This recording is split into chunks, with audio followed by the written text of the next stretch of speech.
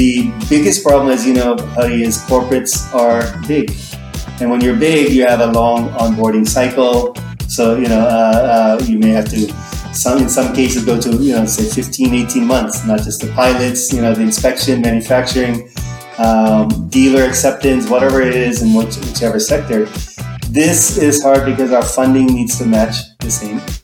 When you have a 15, 18-month sales cycle, and those could be our most exciting solutions, it is tricky to get more investment into supporting these kind of startups. Hi, welcome to Forbes India's Startup Fridays, a weekly conversation with accomplished entrepreneurs, VC investors, and other folk who are doing significant work in India's startup ecosystem. You can find a new episode every Friday evening. You can also find us live on Instagram every Friday morning. I'm Hari Arakali, and my guest today is Pratap Raju, founding partner of Climate Collective, an organization that's building a platform to accelerate climate tech startups in India by catalyzing stronger linkages between the startups and large corporate buyers and users of their solutions. Pratap is also the founding partner of a VC fund, Climate Seeds Fund, providing seed stage funding to climate startups. Climate Collective also has a dedicated program to encourage women entrepreneurs in climate tech. Pratap grew up in the US, and his early career was as a trader, economist, and banker, including in JP Morgan, where he was a power and gas M&A analyst. He came back to India to become an entrepreneur and tried his hand at various things, including starting a film and TV commercials company in Mumbai, where he co-wrote the story and dialogues for a Bollywood comedy starring actress Nandita Das. The birth of his children got him thinking about the world that the next generations would inherit, and that led him to zero in on climate change, and he started Climate Collective in 2016. Here's more from our conversation.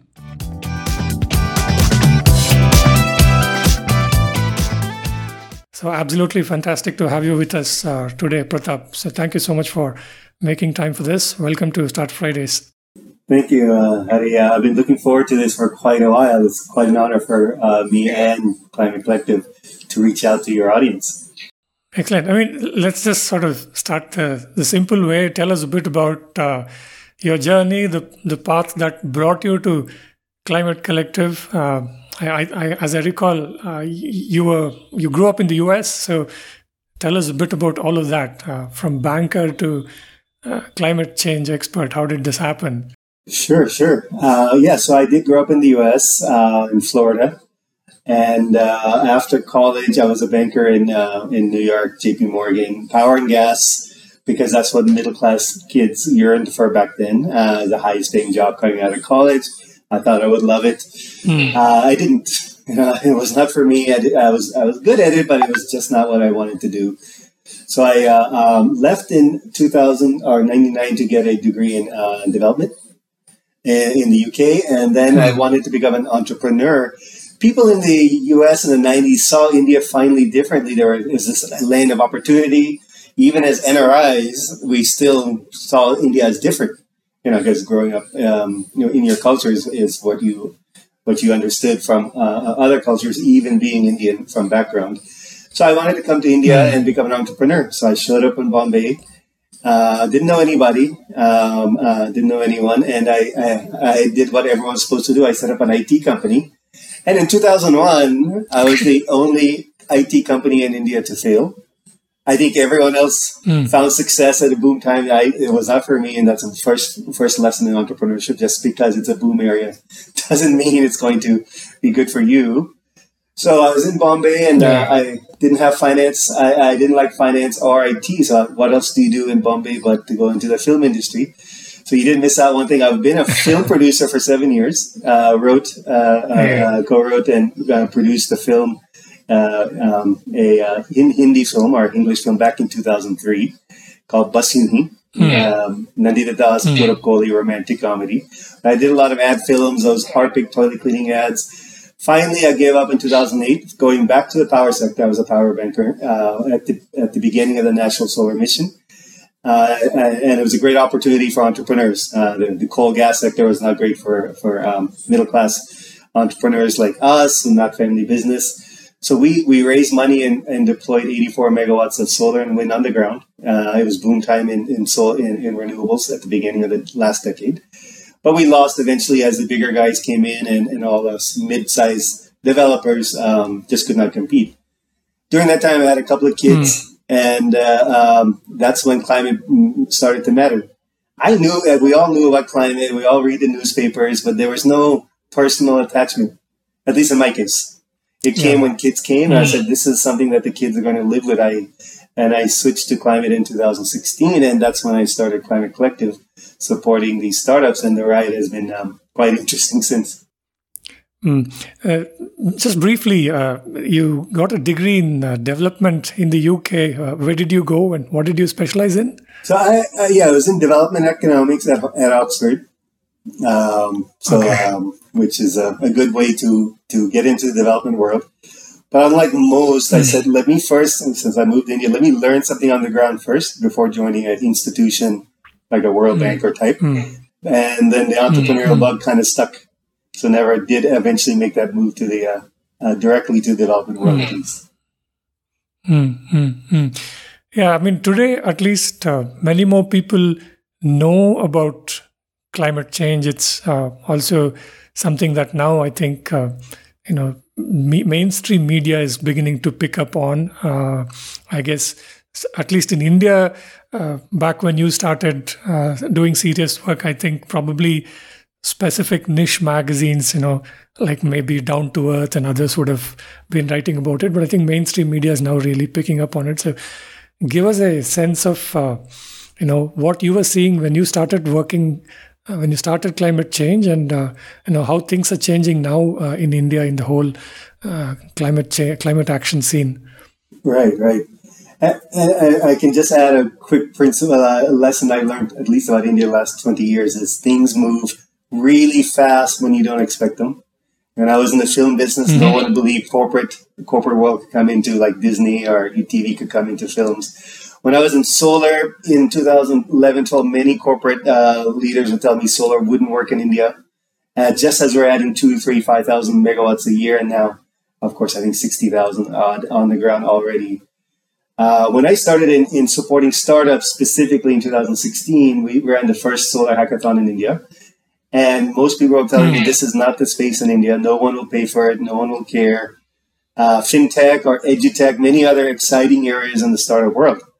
And we estimate there was maybe about 100 startups at that time in India. And it was great. There were very few. There was others, but there were very few, less than a handful, looking at climate startups. But something amazing happened in 2019. It exploded. And it exploded in a way that even those in the industry did not realize. When you look under the hood, even back then, the actual startups, entrepreneurs working on solutions, many were in climate tech areas, energy, water, waste, and some in water as well. Today, as you know, something has changed. The bandwagon perhaps has shifted drastically globally. Climate tech has boomed in terms of fund flow, $60 billion odd. Perhaps more than that, including corporate venture capital last year into startups. And in India, too, I saw some numbers even this year, early in the month, where climate tech startup sector was the largest, at least plurality, of investment into startups in India. Now, when we live in the present, everything seems pretty straightforward. But if you just go back 3 years, this would not have been believable. That's how fast the transformation, both in terms of the entrepreneurs on the ground, the capital looking to support, and of course, the demand that's increasing, both from corporates, a lot of B2B solutions are in climate tech, and to some degree increasing for consumer goods as well. When you started out, what was the kind of support? What was the idea? What did you want to do in terms of supporting entrepreneurs? And then maybe you can also talk about how that has evolved to what you're doing today. Yeah. So like most entrepreneurs, I didn't really have a plan, although I had something on paper. And that's maybe after a little bit of experience being an entrepreneur, what plans really mean. It gives you an initial direction. So I wanted to be in a sector that was meaningful for me. That was climate. I had experience working in Europe with the EU program called Climate Kick, which is the world's largest climate innovation platform. About €1 billion of taxpayer money supporting 3,000 climate tech startups, that kind of size. And when I'm in India back in 2016-17, I know we'd never had this support generally for startups, but much less for the climate tech space. So I just came up with this idea: what if we built something like that, but without money? I mean, it sounds kind of silly because you do need money, capital to start many things. So we worked backwards. First few years, we had very little support, at least financially. We had a lot of other incubators, accelerators, government wanting us to do this, but I'm talking about just a few lakh a year was the revenue of this organization. And we started getting, 2019, to give you a sense, 180 startups in 15 climate accelerators in 2019. But the other parts of the ecosystem wasn't quite there yet. That's the talking about the government grants or CSR, et cetera. So we plowed ahead. It's one of those things entrepreneurs do. You have a belief. You believe that if you're the old saying about the Financial Times maybe is, if you read a stock tip in the Financial Times, it's too late. Or maybe if the waiter tells you that old story. Same thing here. We knew that we were early. That's not it. But we saw a lot of transformation globally. We saw the same trends when you talk to particular corporates, the need for efficiency. Not because a climate goal in and of itself, because it's positive for the bottom line. And studies have come out for decades, last 30 years, I should say, showing the correlation between sustainability and stock market returns, largely linked to gains in efficiency. And then we knew that we were on the right path. Entrepreneurs can't predict timing. They cross their bet that it's close enough, but not too close for us to start building. So, yeah. Yeah, so can you delve into this a little bit more in terms of these 180 plus startups, accelerators? What are some of the areas in which they were developing solutions, and how is that coming along today in India? Absolutely. So initial days, I was largely focused on energy. Naturally, we saw a lot of solutions on energy efficiency, IoT solutions, some data analytics or robotics and these kind of solutions for renewable energy plants, for example. And that was natural because we started to have a large renewable energy base being developed in the country, and it was a nice fit. Today, in our portfolio, we've had about 720 startups join our accelerators, over 45 accelerators. So it's actually, we have a much broader picture of what's happening on the ground. Many changes, especially circular economy, has seen a dramatic increase in startups on the ground. So, if you're talking about what kind of solutions, sorry, we're having a power problem. It'll stop in a second. So we're talking about, let's say in waste, of course you have new kind of technologies coming in recycling. That's not very strong where India's not very strong in, especially, let's say material science, at least solutions coming to the ground. We see a lot of data solutions, even in plastics. We see, there's a recent, for example, credit that's come out for plastic waste similar to the carbon credits. So we're seeing technologies, platforms come up to kind of get more capital into solutions that reduce plastic waste. We're increasingly seeing climate and risk solutions. Now that means, for example, financial institutions have a risk that in their portfolio currently that they perhaps need to understand better. You see our real estate companies have to make decisions where to build new portfolios or not. And this requires a better look at the climate risk that's involved. So we're seeing solutions come there. And if you look wider out, a lot more solutions in agri-tech when it comes to water, using satellite decision-making technologies or IoT sensors on the ground, or both, which is quite good. You can, for example, detect pest incidents in a large area much faster using satellite data than physically, detecting it on the ground and organizing to find this. So when we talk about what we're seeing on the ground, the first thing is it is broad. We're sometimes used to the term climate tech. When I talk to people, especially before, people think, oh, climate change. But what about EVs? Or what about plastic waste? So the term climate tech also has changed quite a bit. And it does go through many domains now, energy side, electric vehicles, plastic waste, sustainable consumption. Many solutions, technology, and green businesses are coming up in sustainable consumption, marketplaces, et cetera, recycling which normally is less technology and more green businesses coming up across the country in hundreds or even thousands of micro entrepreneurs now, and that will accelerate. As I mentioned, data side, people are exploring blockchain to figure out how to get carbon credits to a much wider audience. That's called, regenerative finance. So it is quite broad, and it's quite exciting to see what's happening in India. Okay, so pretty encouraging, I would say, on the surface of it. But you have a deep background in finance and development and entrepreneurship. So give us sort of the big picture feel for what the real opportunity is in India in terms of climate tech today.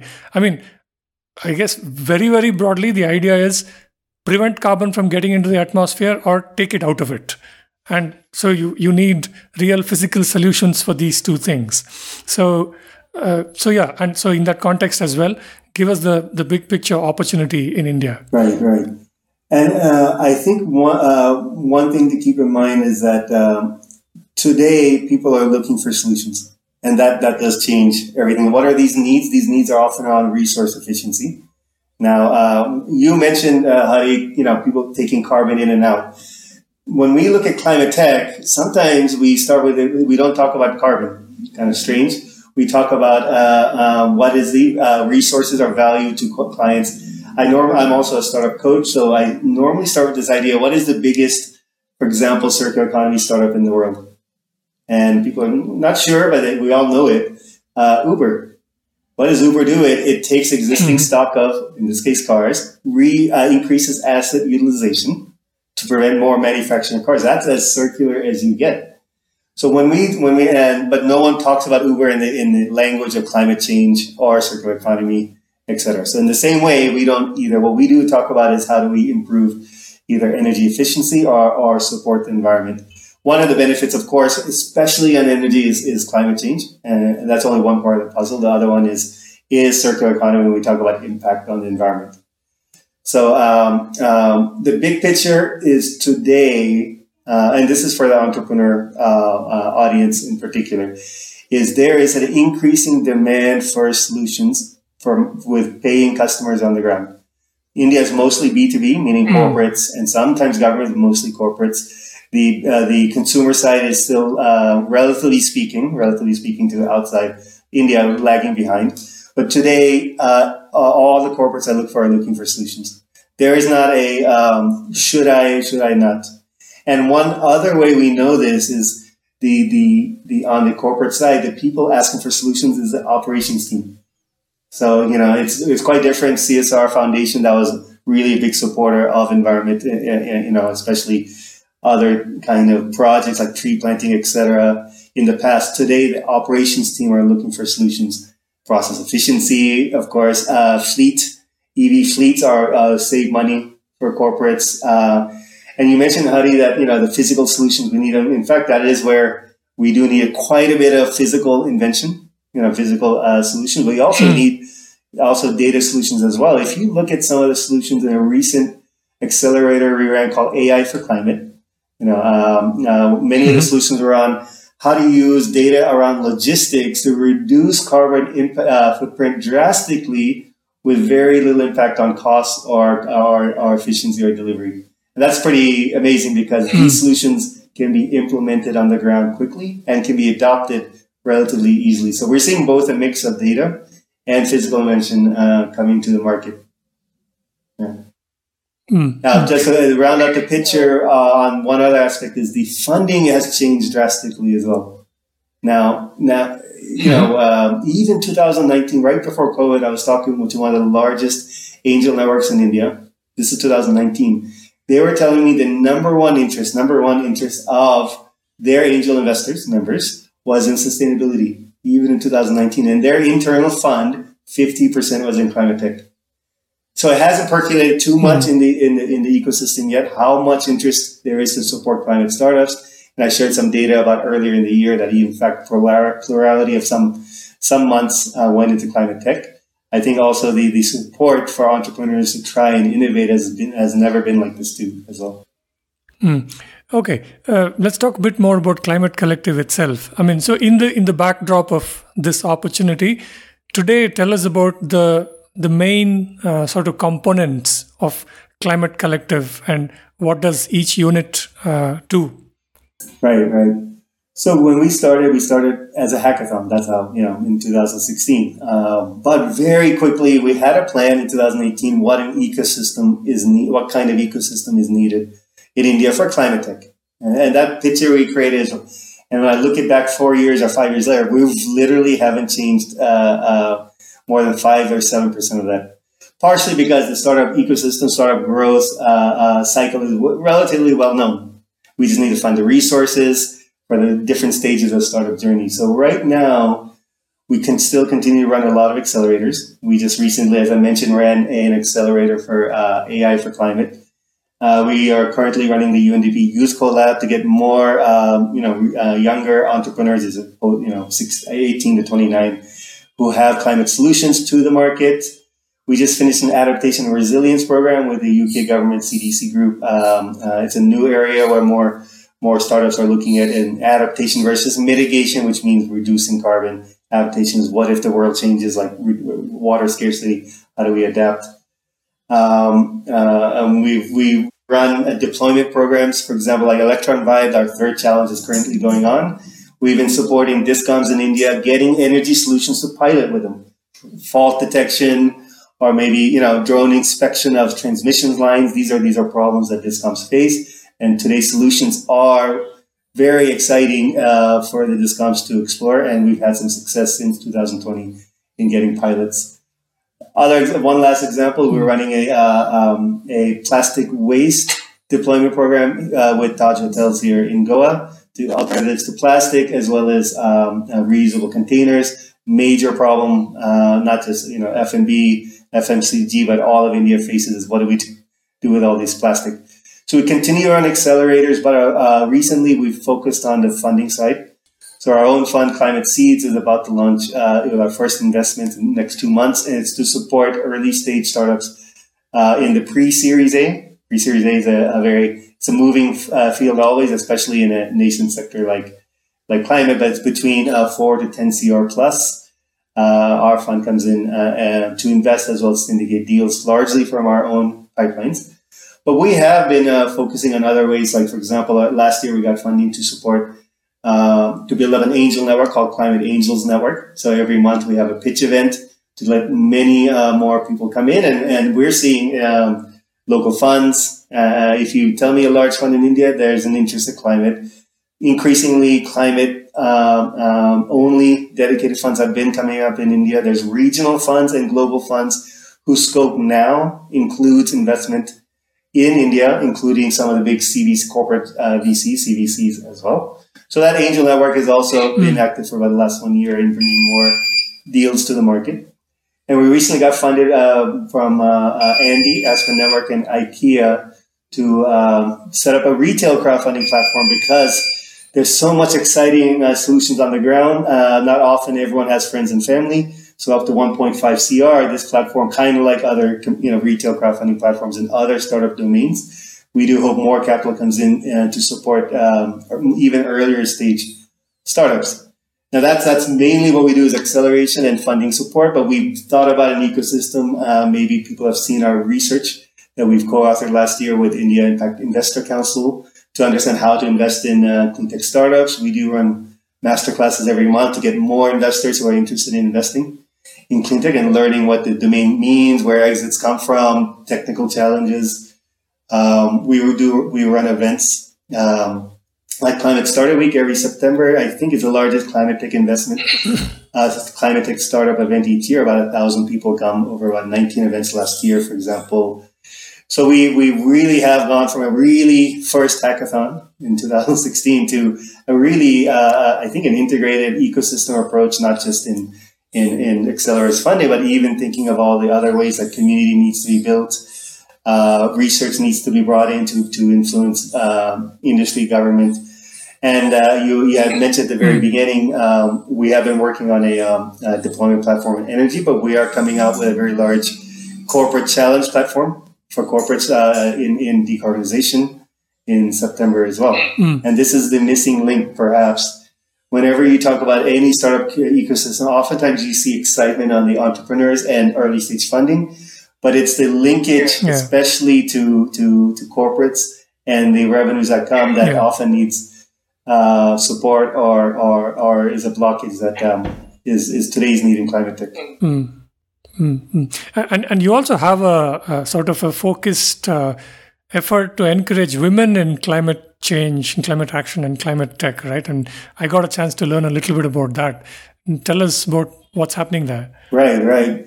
And the bigger picture there is that we do believe that entrepreneurs need to come from everywhere. One of the challenges for climate tech is going to be adoption, right? And oftentimes in the past, startups, especially funding for startups, will be concentrated in a few cities or a few big universities. Climate tech, our technical base is quite spread out. Our problems are quite spread out. And our goal is to try to get as many entrepreneurs from as diverse a community as possible. One thing we saw in 2018-19 is that only about 8% of our startups in our overall portfolio had women-led founders. So we started to develop this program called Women in Climate Entrepreneurship. Since 2019, we got some support from Kerala Startup Mission. We have support from Good Energy Foundation, which has been doing great work here in India as well.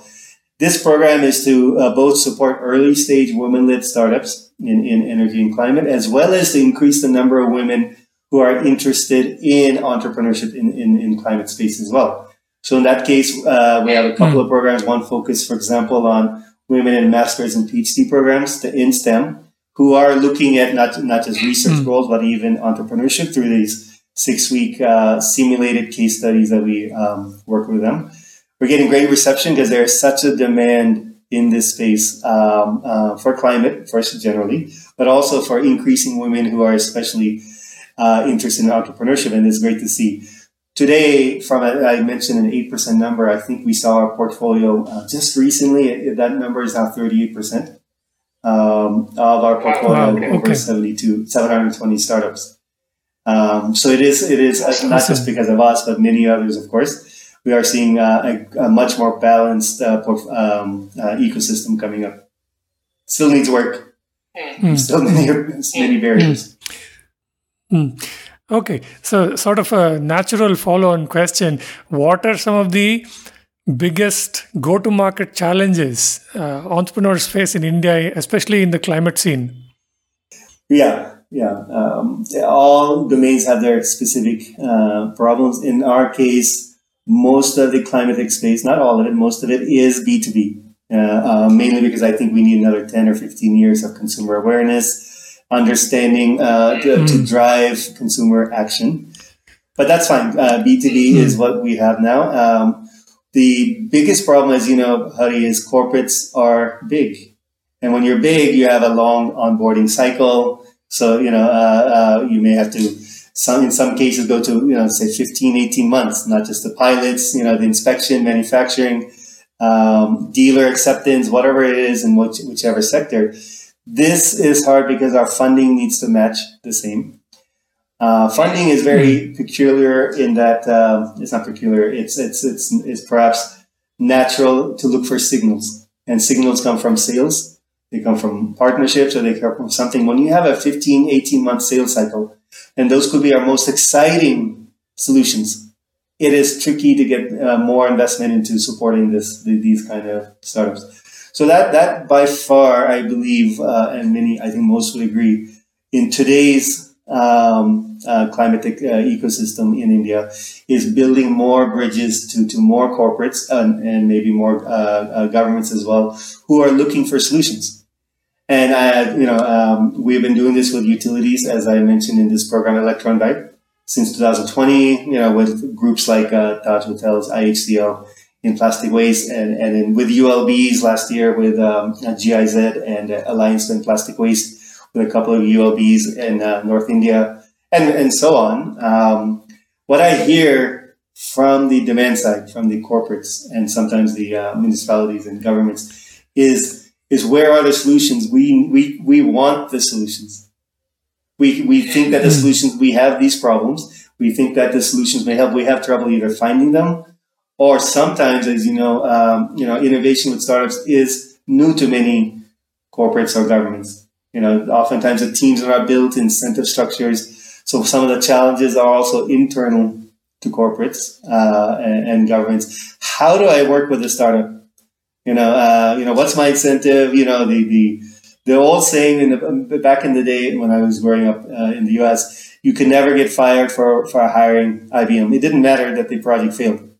Your job was secure.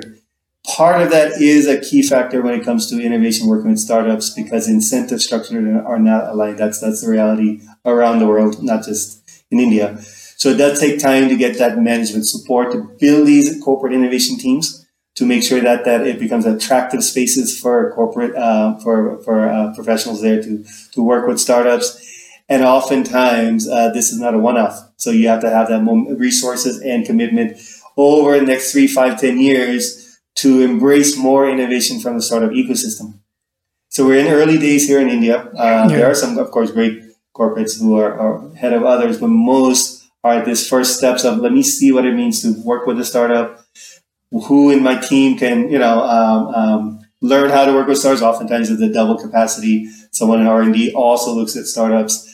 So they're still transitioning to a team. Some of these teams that work with startups, maybe only one person, two person teams today.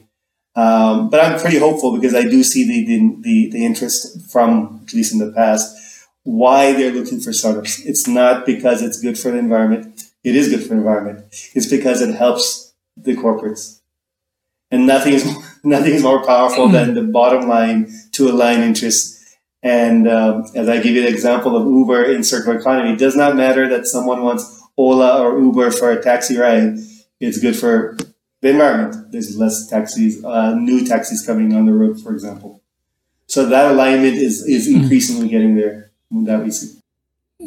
That's interesting. I mean, just as an aside, have you actually come across independent studies that have measured the carbon neutrality impact of Uber or Ola?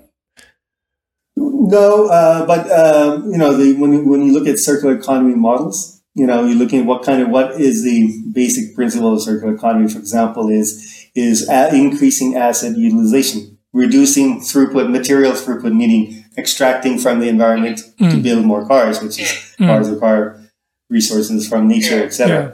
But that is sort of, I use it just kind of loosely from the size of Uber, because one way we measure impact, which is different from the past, is scale. If you had something that had a minor scale, but it was a minor impact, but scalable, it has a great impact on the environment. So solutions like Ola, Uber naturally have reached a scale that's tremendous today, especially when we talk about startups. Hari, I often ask people about this as well, because people are wondering how big can climate tech startups come, and hence impact. What is the biggest climate tech startup in the world? If I ask you this question, what would you say? I don't know.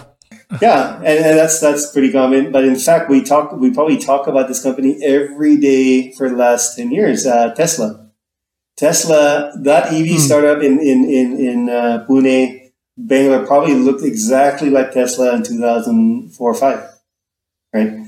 But that's what happens when climate tech becomes mainstream, or Uber. We forget the impact they could have on our environment, because then we're talking about consumer value or business value, and that's the right alignment for climate. I saw a study from International Energy Authority or Agency, IEA, and it's quite interesting. If we want to get to net zero by 2070 globally, net zero carbon emissions, 30 or 40% of the solutions don't exist today. If you want net 50, it's slightly more too, of course, because of the faster pace. This is the need for innovation. To make these paths easier. People used to ask me what solar was like. I was a solar developer for 6 years before, solar wind developer. When solar prices were high, there was not much private demand. When solar prices were below the grid, demand started to increase. And that is where the role of innovation could take place, startups. It's not meant to say, of course, we need capital, we need political leadership, we need social change, values change, all this stuff. But innovation and entrepreneurship in particular can help make these paths either easier, lower cost, easier to adopt, or different business models that are needed to get solutions or new ways of doing things on the ground. So that's where it's quite exciting today. Okay. I'm going to make a couple of points and I want to know what you think about them. The first one is, if you look at the software IT services industry, we have a massive workforce and we have a massive pipeline as well. In the case of climate tech, largely everything needs to be real physical hardware solutions. Of course, software will play a role, but in controlling these products and so on. But we actually need physical things to make this difference. So do you see that there is, evidence of an adequate talent pipeline in India of the kind of engineering talent that we'll need and people who have the know-how to actually invent or seriously innovate these products? That's one point.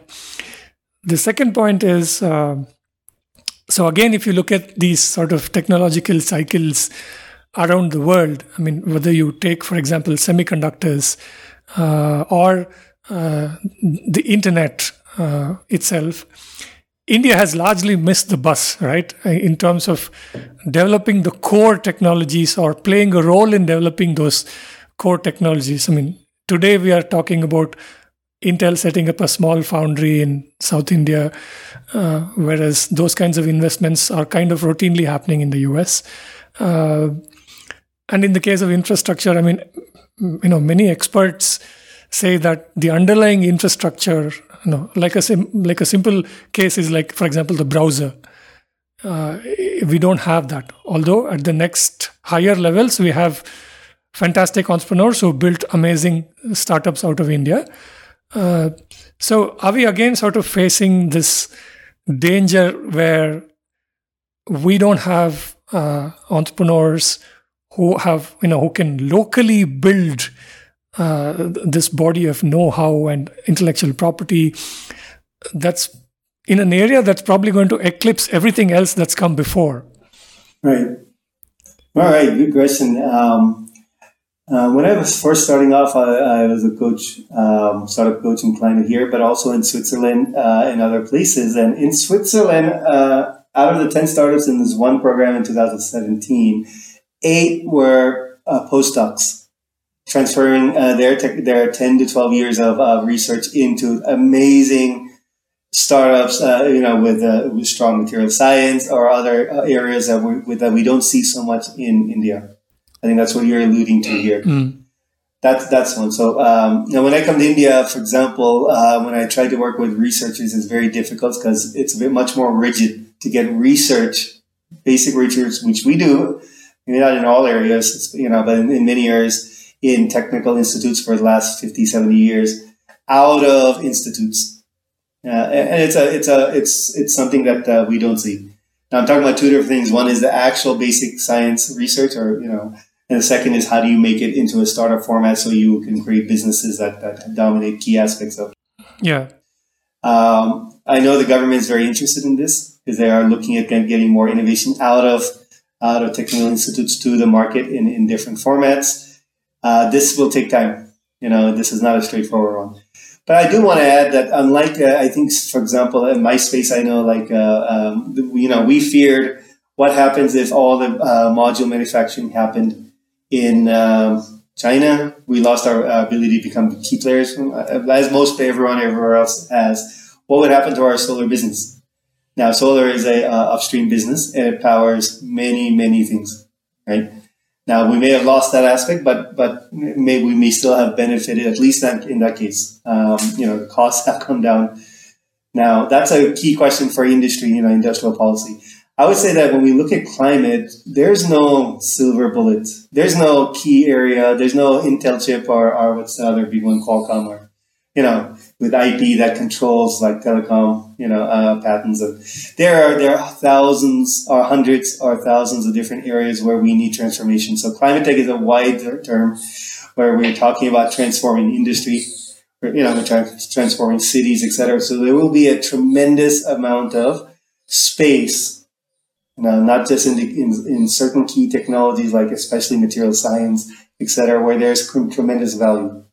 Now I'll leave it to others to talk about, well, how do we create leadership roles in key basic science areas to make sure that the technologies are developed here.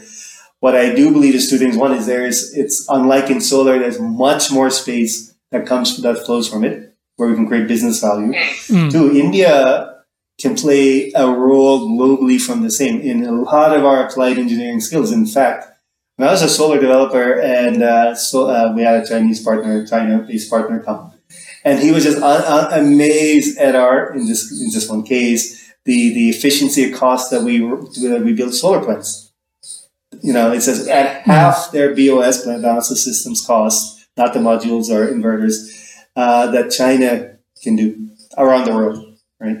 Now, someone, leaving aside what part of the value chain we should play in or not, we have tremendous capabilities. And a lot of the word I use is transformation. Transformation is partially IP, but a lot of that value is how do you create business models, engineering talent, maybe engineering mixed with IT talent, and these solutions can be imported.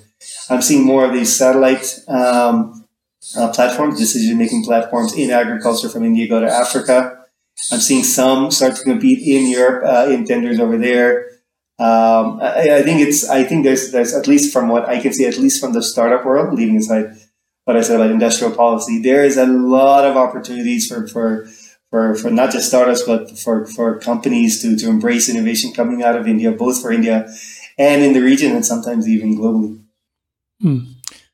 If you look at what's happening in the climate tech startup scene in India, and of course overall the climate action as it is today, what are the things, developments that give you a level of optimism, and what are some of the trends or things that are missing that really kind of worry you?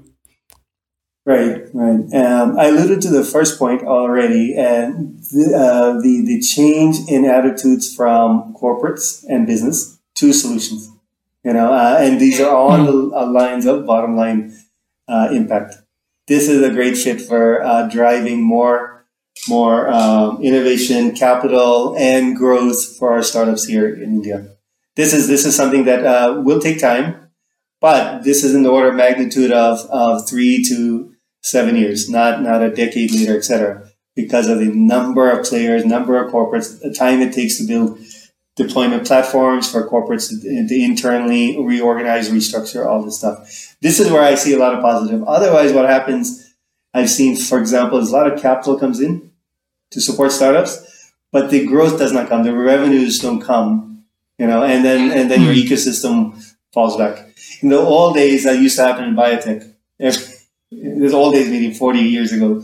You'd get a biotech boom, all this capital, it just couldn't as much take off. It would crash, more capital come in. It was never as self-sustaining. Recently, it's different from, I'm talking about the 80s and 90s in particular. Yeah. So that gives me the biggest hope. Maybe in terms of the risks, there are certain areas of climate and climate tech that do involve government and government regulations. Right? You can't live without it, especially I'm talking about waste. And there are, of course, evolving regulation coming out, like in EPR, Extended Producer Responsibility, that can drive a lot of innovation in startups. Again, can drive adoption, et cetera, if government does put their policies in place reasonably. From what I see so far, there's been a lot of thought in this process so far. It's always a balance. You can't ban anything in India without replacement because it falls apart, quickly. I think there's a ban coming up in single-use plastic, and where I live, there's as much single-use plastic I saw from, at least at the consumer level, as when I saw 1 year back. So there is going to be challenges, there is going to be setbacks, and that's what would be the biggest worry, because sometimes, especially, talk about climate change, but it's the waste area that waste and circular economy that it could be as important for us. We're running out of space. Landfills, the amount of plastic waste that's coming to the oceans. Always people worry about tipping points. When does it become accumulating enough that it comes even into our own, human lives, systems internally, etc. I would only say that the way that the government over the last 10 years, or maybe 5 to 7 years, has been quite encouraging for those who are in the startup world or support the startup world, in that the policy design has been much more thoughtful to balance these risks. Okay. Let's end by bringing it back to Climate Collective itself. Over the next, 12 months, 18 months, 2 years, what are your next biggest priorities? Right. Thank you. Good way to end for us. Quick little bit of self-promotion. This ecosystem now is quite large in terms of startups, and that's very encouraging. We estimate 2,500 climate tech startups in India today. We've done a formal study for the end of 2020. We're about to relaunch a report, so this is a pretty good number. That's quite amazing. From memory, when I started, I mentioned about 100 startups back in 2016, and it's only increasing. So today our focus is increasingly strengthening the capital side, or early stage capital. We do see that capital is being formed. We do see that there's interest. It's especially in later stage Series A and above, because some of these organizations or funds or CVCs are already set up, where we could see where Climate Collective could help, and where we are going to focus is in the pre-Series A and the pre-seed. This is where, for example, I want to invest in this battery technology and put in 25 lakh, 50 lakh.